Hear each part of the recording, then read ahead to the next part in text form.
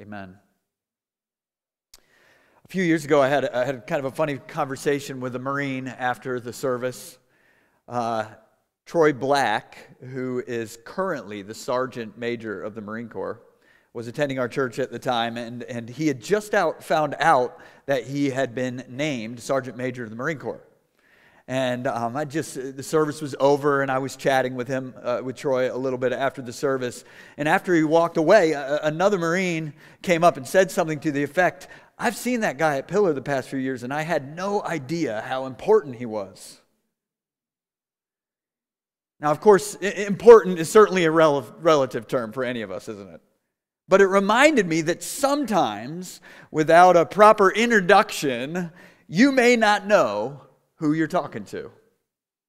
In a sense, that is what John's trying to do in John chapter 1, is he's trying to do something here at the beginning of his gospel by introducing us to Jesus so that we don't miss out on how important he is. Now, you're here today, so my guess is you've got some sense of the importance of Jesus. But for all of us, I think it's really easy for Jesus and what we know about him to become so familiar that we miss out on moments of awe and wonder, moments of authority, a sense of the greatness of Jesus, of exactly what it is that we're celebrating as we enter into a season like Christmas, where we are awed by the fact that God has taken on flesh to dwell among us, and he came for us to be our light and our hope. And you know, we can so commonly talk about Jesus here in church culture and in our culture beyond in ways that really bring him down to earth appropriately.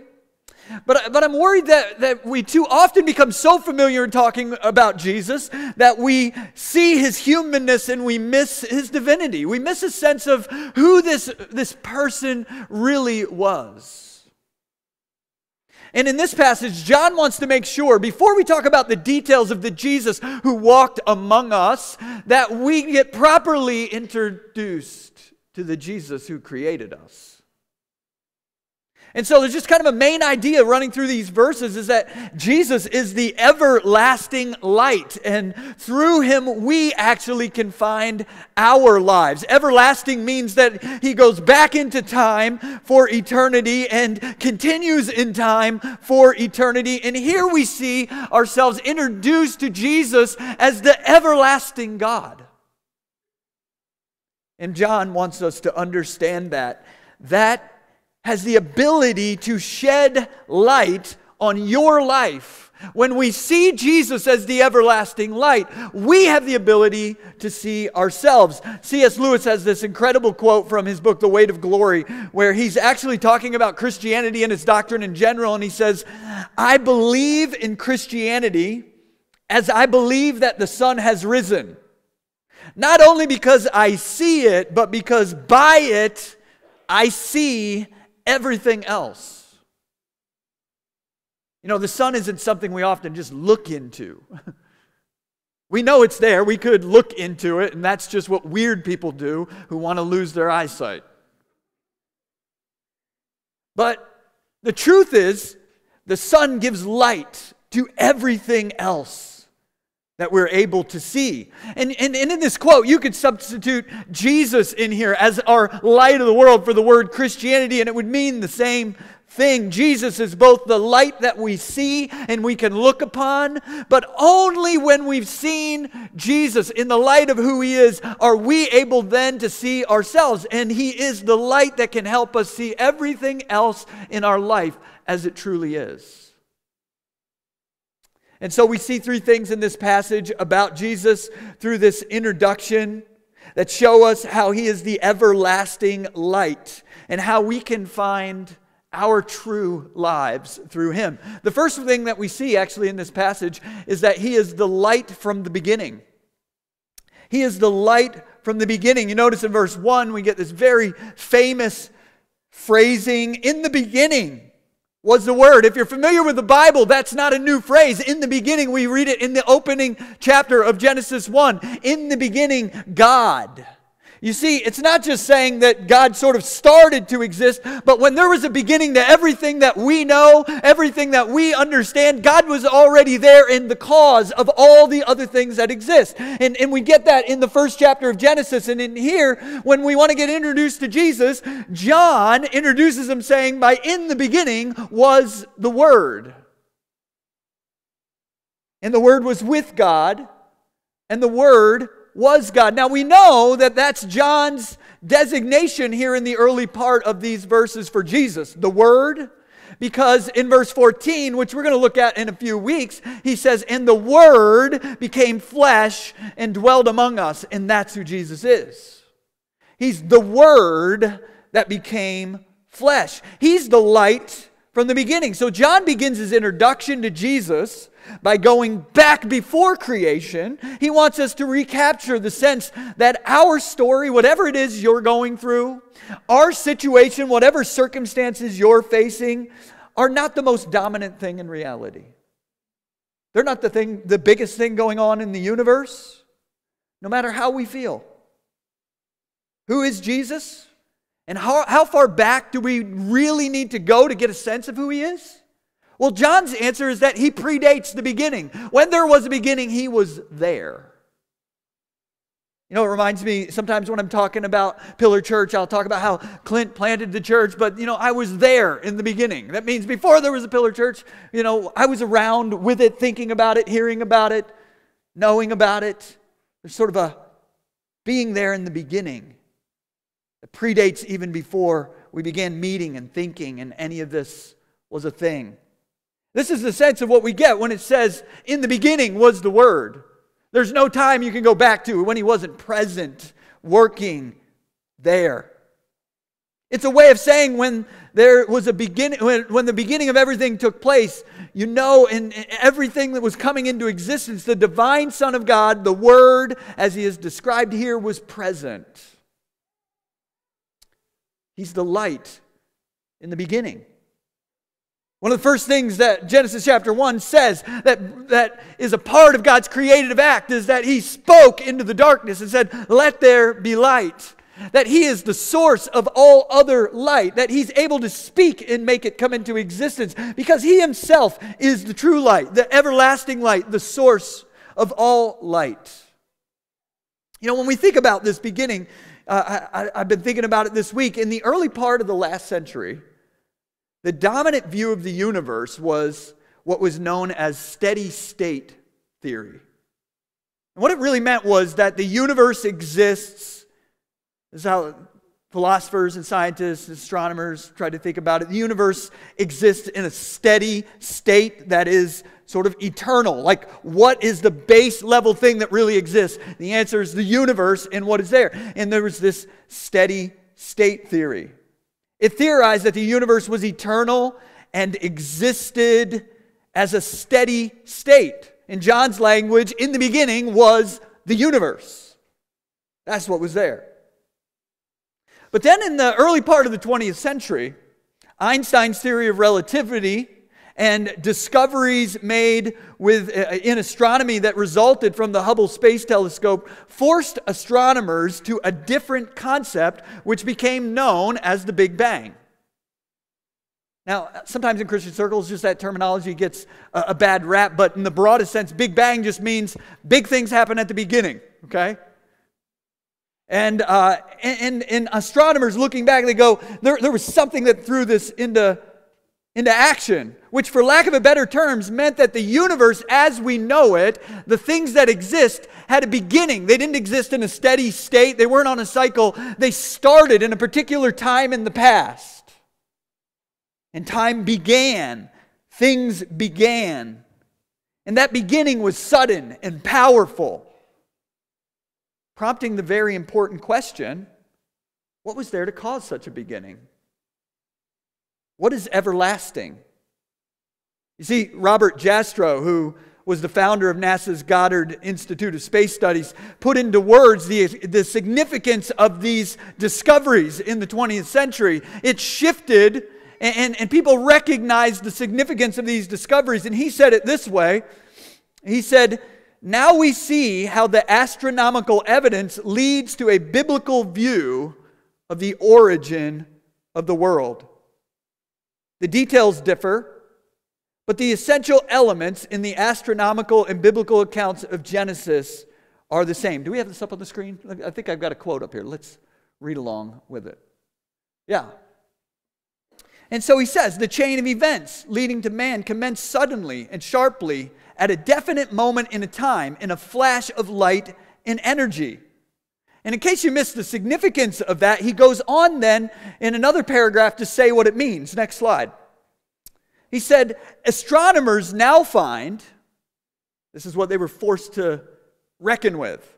Astronomers now find that they have painted themselves into a corner because they've proven by their own methods that the world began abruptly in an act of creation to which you can trace the seeds of every star, every planet, every living thing in this cosmos and on the earth. And they've found that all this happened as a product of forces that they can't hope to discover. That there are what I or anyone would call supernatural forces at work is now, I think, a scientifically proven fact. There you go, my friends. Trust the science, as they say. Jastrow helps us answer one of the fundamental questions that every human person has to intelligently answer, and you have to answer this today. You've already got an answer that you're living by. Is my existence fundamentally built on impersonal, chaotic forces, or is my existence built on personal and purposeful God? Like, fundamental to everything that happens, there's either impersonal chaos at rock bottom, or there's a God who had a purpose, who brought everything into being. Those are the only two choices. And John is introducing us to Jesus, and he weighs in on this question. And by doing, he tells something about Jesus that we need to know if we're going to entrust our lives to following him. The person we know as Jesus predates his own birth. He was there in the beginning. Look at the three things John says about Jesus as the everlasting light, the personal God who from the beginning made all things. He calls him the Word. Now, the word translated, the Word, here in your New Testament is a really important word to understand. It's the Greek word logos. It means something like core rational blueprint. Logos. You can think of the word logical principle.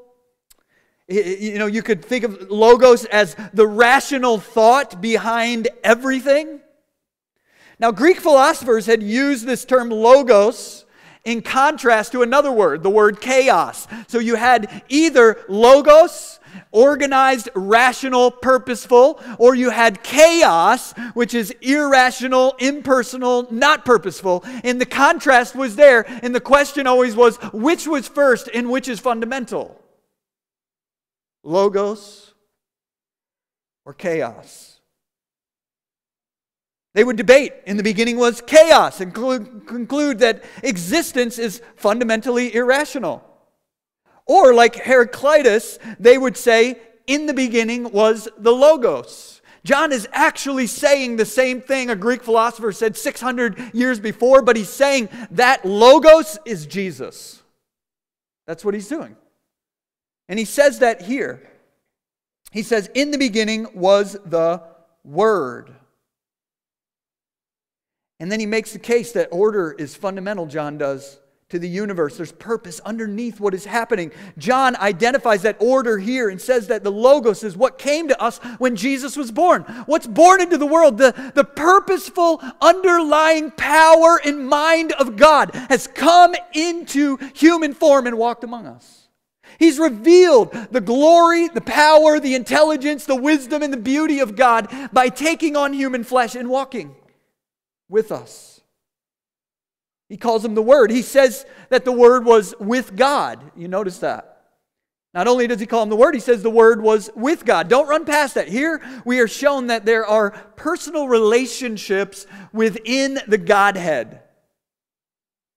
We know from the rest of Scripture that God is one and consists of a relation of three persons, the Father, the Son, and the Holy Spirit, who share in the divine nature and relate to one another in a special unity of three persons, the tri-unity, the Trinity, that is the Father, Son, and Holy Spirit are three persons, one God. And here we see that the divine Son, the second person of the Trinity, is present in this divine relationship that is everlasting. Before there was ever anything created, there was community, relational love that dominates the way that God Himself exists. And He says, in the beginning was the Word, and that Word was with God. But in case that would confuse us to say, how many gods? He said, the word was God. He doesn't want to confuse us theologically to talk about multiple gods. He wants to make it clear. He says that He was God. There in that relationship, even prior to His birth into creation, Jesus was and always forever will be God. You see, fundamental, listen, the reason all of this matters, if you sort of fell asleep during the academic explanations. Why does this all matter?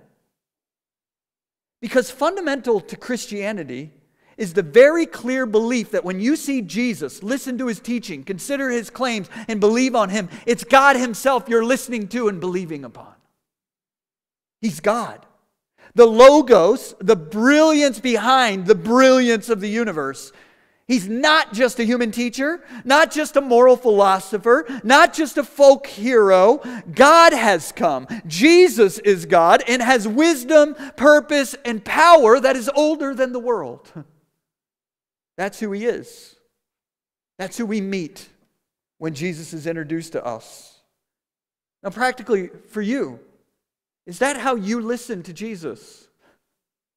Like, what does that mean? Like, when you hear Jesus speaking in the Gospels, His instruction, His explanations, His purpose, do you hear Him as the God of the universe who has created all things, who long before anything else existed, He was the brilliance, the Logos behind the universe, and you think, that is who I'm going to listen to? Is His voice the ascendant and primary voice in your life?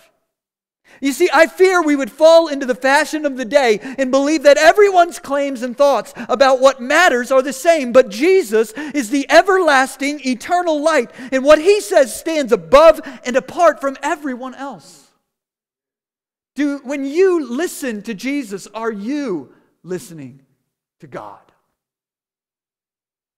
Do you hear His words, His instruction, and see His example as that of God Himself?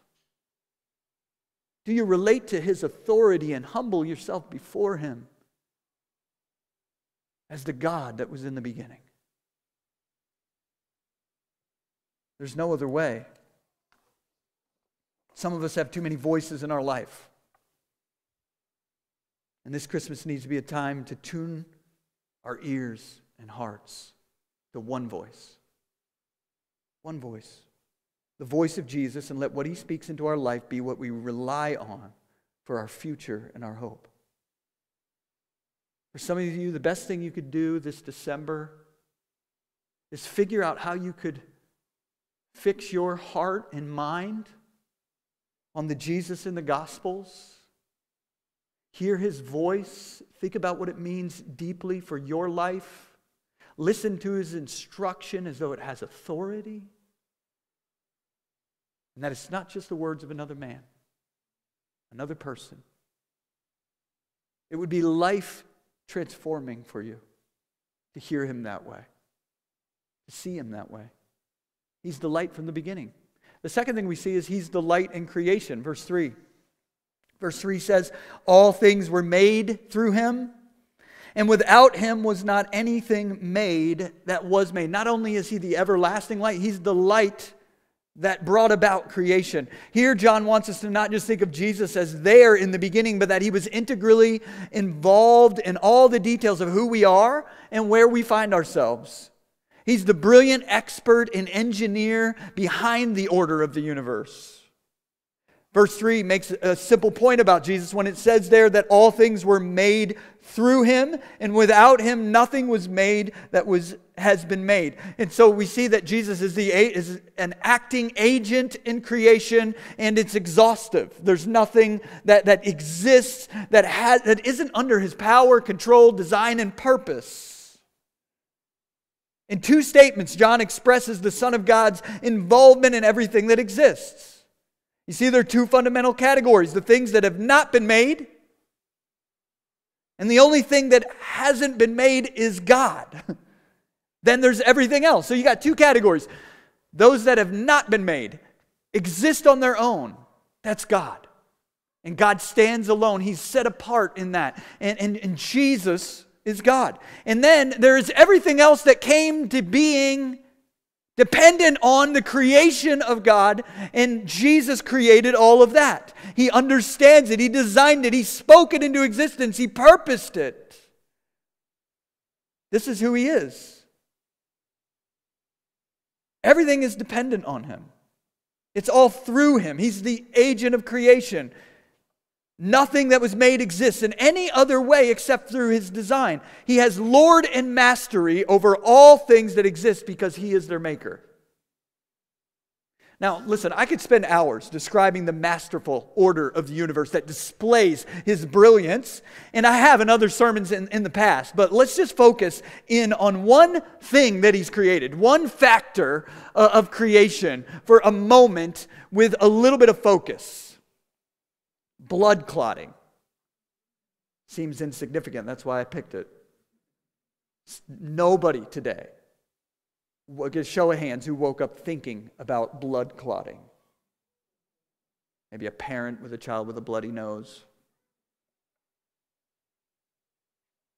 Blood clotting, it happens to all of us without us thinking, without us making it work. This is from an article by a biology teacher named Michael Harsh. He says, how does blood clot? Well, when you get cut, your body tries to stop the loss of blood in three ways. First, the blood vessels around the cut contract. Like, who told it to contract?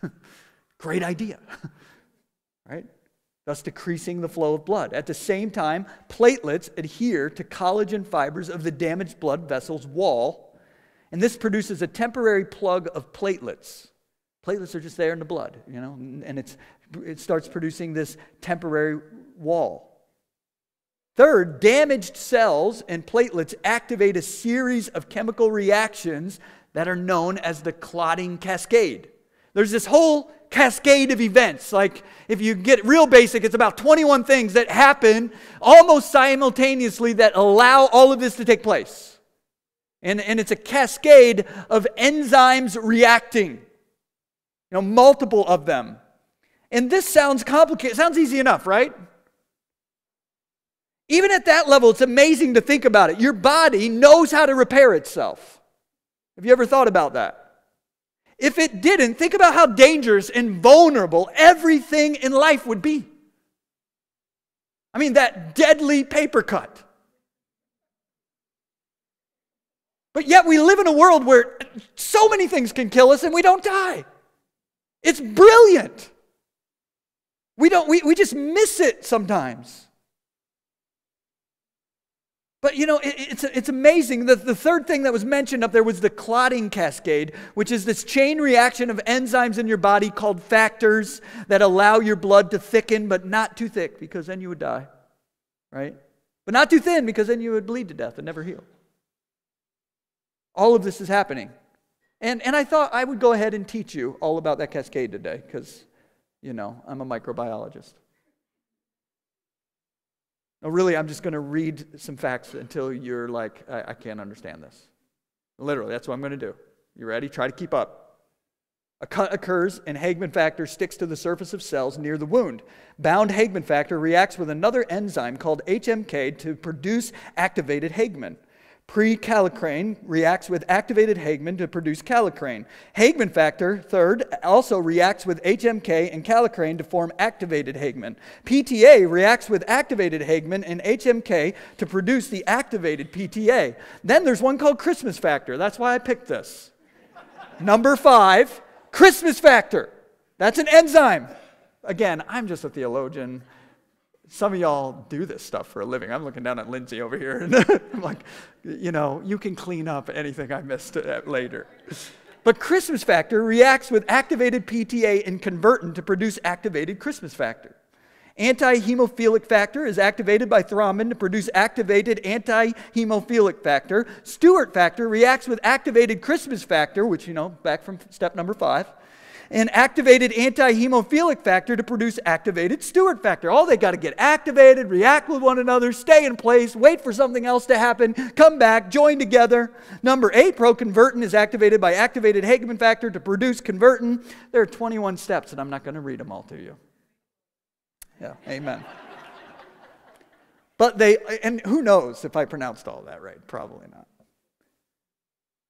21 steps. They all have to work perfectly for a cut to heal. How do we know? Because there's some people with hemophilia who essentially have a deficiency of one enzyme and cannot clot at all as a result of it. One of all of those factors. This is how tuned in it is. The blood clotting process is too involved for most of us to even understand. Now listen, it's too involved for most of us to understand, which is mesmerizing because Jesus in creation made bodies with hundreds of systems just like it.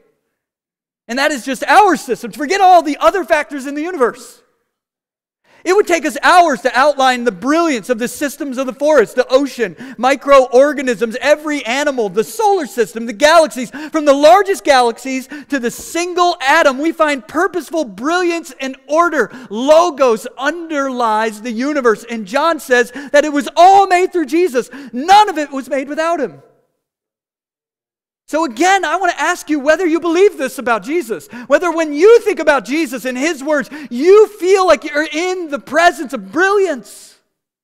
When he's speaking about your life and what is good for you, do you feel like you are in the presence of creative brilliance? The master engineer who put you together, knows how you function, can bring the best out of you. Do you really believe that? Because if you do, it will change how you hear his words.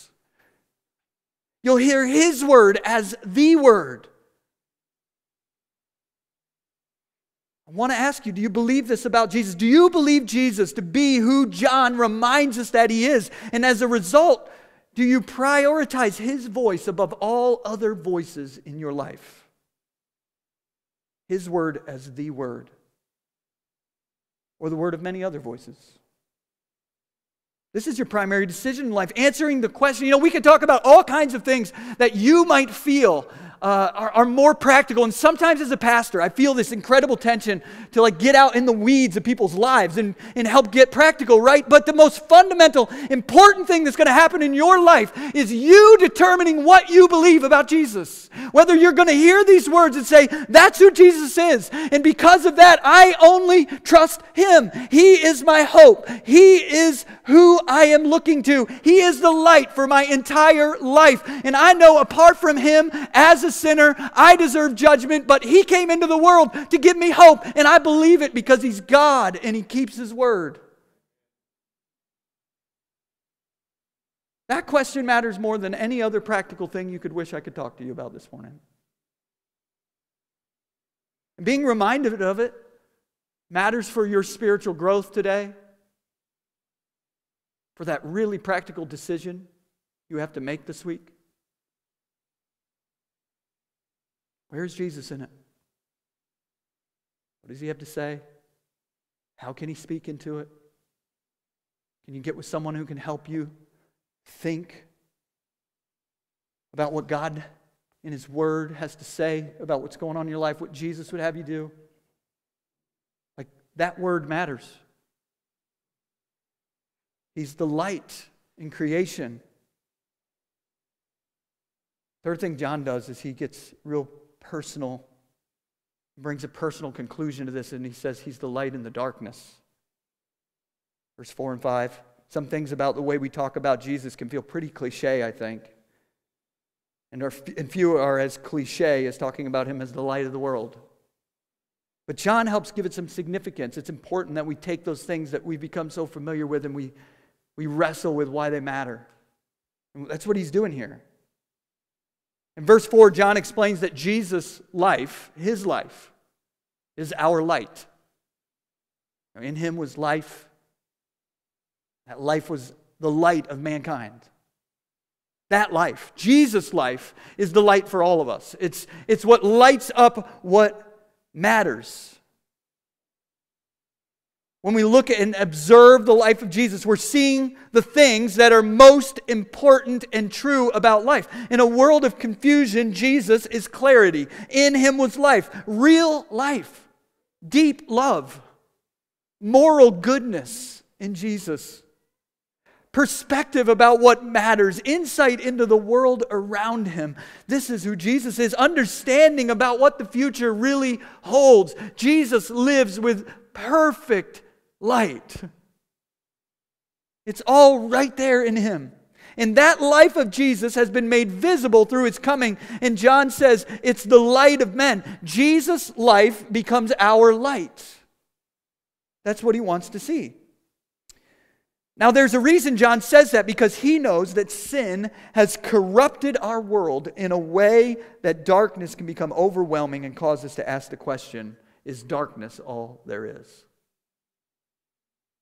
See, this is why John is so concerned that we would discover that Jesus' life is our light, because he knows that we spend our lives surrounded by darkness. That there's a pervasive darkness that, when we get really honest, shakes us to the core. And we can live avoiding it, live medicating ourselves against it. We can live trying to pretend like those dark realities aren't there. I think it's important that we acknowledge it, we name some of it. There's the darkness of war. It can seem like overwhelming darkness. You know, the scenes from Ukraine over the past year, reminders that our world teeters at times on the edge of larger war, can fill us with darkness. Think of the darkness of crime, human evil. We're reminded in a never-ending news stream that each day there are people who do things that are dark and unsettling. People who suffer from it. The darkness of abuse. In ways that are not just distant. People experience abuse. Often left hidden but deeply painful and dark. In a room like this, there are people who experienced abuse as a child of all sorts. They live with that darkness day by day. There's darkness. Darkness of regret. We've all made decisions that can leave us in darkness. Squandered years, poor choices, hurtful words, unfulfilled commitments, unpursued hopes. We carry dark regret that can capture all of our attention at times. There's the darkness of disease looming over our lives as the threat of constant illness. Some of you may be facing it personally and clearly today, or supporting and grieving with someone who is. There's the darkness of grief and loss. The holidays bring out memories of loss and renew feelings of grief in ways that no other time of the year can activate in us. The darkness of doubts and religious deceit that separate us from God. There's all sorts of spiritual deception in the world that hinders people from seeing the true light of God's Word in the person of Jesus, and it squanders effort and focus on things that will fail in the end. And there's the darkness of our own sin and temptation. Darkness few of us like to acknowledge, but that most impacts our lives. The darkness of that thing about your life you haven't been able to change, make as much progress in. There's a darkness that we can't ignore. And in all this darkness, you may be asking the question, is the darkness all that there is? And maybe some of you this week, you had that moment where you're like, is this it? darkness, disorder, chaos? Is there any order, logos, hope? Well, John, who's no stranger to the darkness, he has an answer in this passage. Jesus, who John is introducing us, is the light that shines in the darkness. That's what he wants us to see in him. And the darkness could not overcome him. The darkness couldn't overcome him. You know, that's what we're going to see. That's what, if you were to read from here in John's gospel, that's what you would discover about Jesus. And John wants to point it out at the beginning so we would think about the entirety of Jesus' life as a light that can't be overcome by the darkness. Jesus knew the darkness. He showed up in the darkness. He lived his life in the same darkness that we face. His calling would take him into the heart of darkness. The cross that Jesus died on was a moment of darkness. Not only was Jesus there at the cross experiencing the darkness of unjust execution, the Bible clearly tells us that he was there at the cross representing all of us in our sin before the darkness of God's judgment on our sin. That Jesus would actually experience there the darkness of God's wrath and judgment that our sins rightly deserve. He would experience the darkness in a loneliness that none of us have ever felt. Completely in the darkness. He died in the darkness for our sin and for it to finally be dealt with. Jesus didn't ignore the darkness. If we could understand the gospel clearly, he walks right into the darkness, takes everything the darkness has on him, and on the cross goes beneath it, lets it swallow him up, takes his very last breath, and he says, "It's finished." But that darkness wasn't the end. You see, some of us right now imagine in our life that darkness is the end. The judgment of God, the failures we've had, the emotional turmoil we feel, the disappointment we have with a broken world. And the primary question is darkness the end? Is that where we're going? Is that what we look to? And is that our future? Well, before creation, the everlasting light of Christ was shining. And in the darkness of the cross, the everlasting light of Christ was shining. And on the third day, after his crucifixion, the everlasting light of Christ shone out of the darkness and gives light to us. Right now, we have the promise that through Jesus Christ and because of him, there is coming an end to the darkness. And he invites you to faith in him to believe this good news. And his resurrection is the demonstration that the darkness could not overcome the light that was in the beginning, the light that made creation, and the light that walks among us and shines in the darkness will not be overwhelmed by even the worst thing. He's risen, the everlasting light. His invitation to you is just simply one thing: come and believe. Trust it. Hope in it. Bring your broken, dark, regretful, sick, weak, wounded lives before the throne of the God of mercy, who alone is everlasting light. And in hoping in him, you will not only find eternal hope. It's there. The light is what's coming in the end. You will find light for your days now. You'll find light for the things you need now. You'll find that his word is a lamp that can shine on your steps and can order your life and invite you back into His eternal purposes. 2 Corinthians 4:6 says, "For the God who said, 'Let light shine out of darkness,' has shone in our hearts to give the light of the knowledge of the glory of God in the face of Jesus Christ." Let's pray. Lord, I just pray that as we come to the conclusion of our time together, Lord, that you would, by your Spirit, grant hope and faith in the life of those listening, Lord, that we would believe in the everlasting light, the light of the world that has come for us, whose light cannot be overcome. And Lord, no matter where we are, Lord, we would learn to turn our eyes to that light in hope and faith, and know that in doing so we won't be disappointed.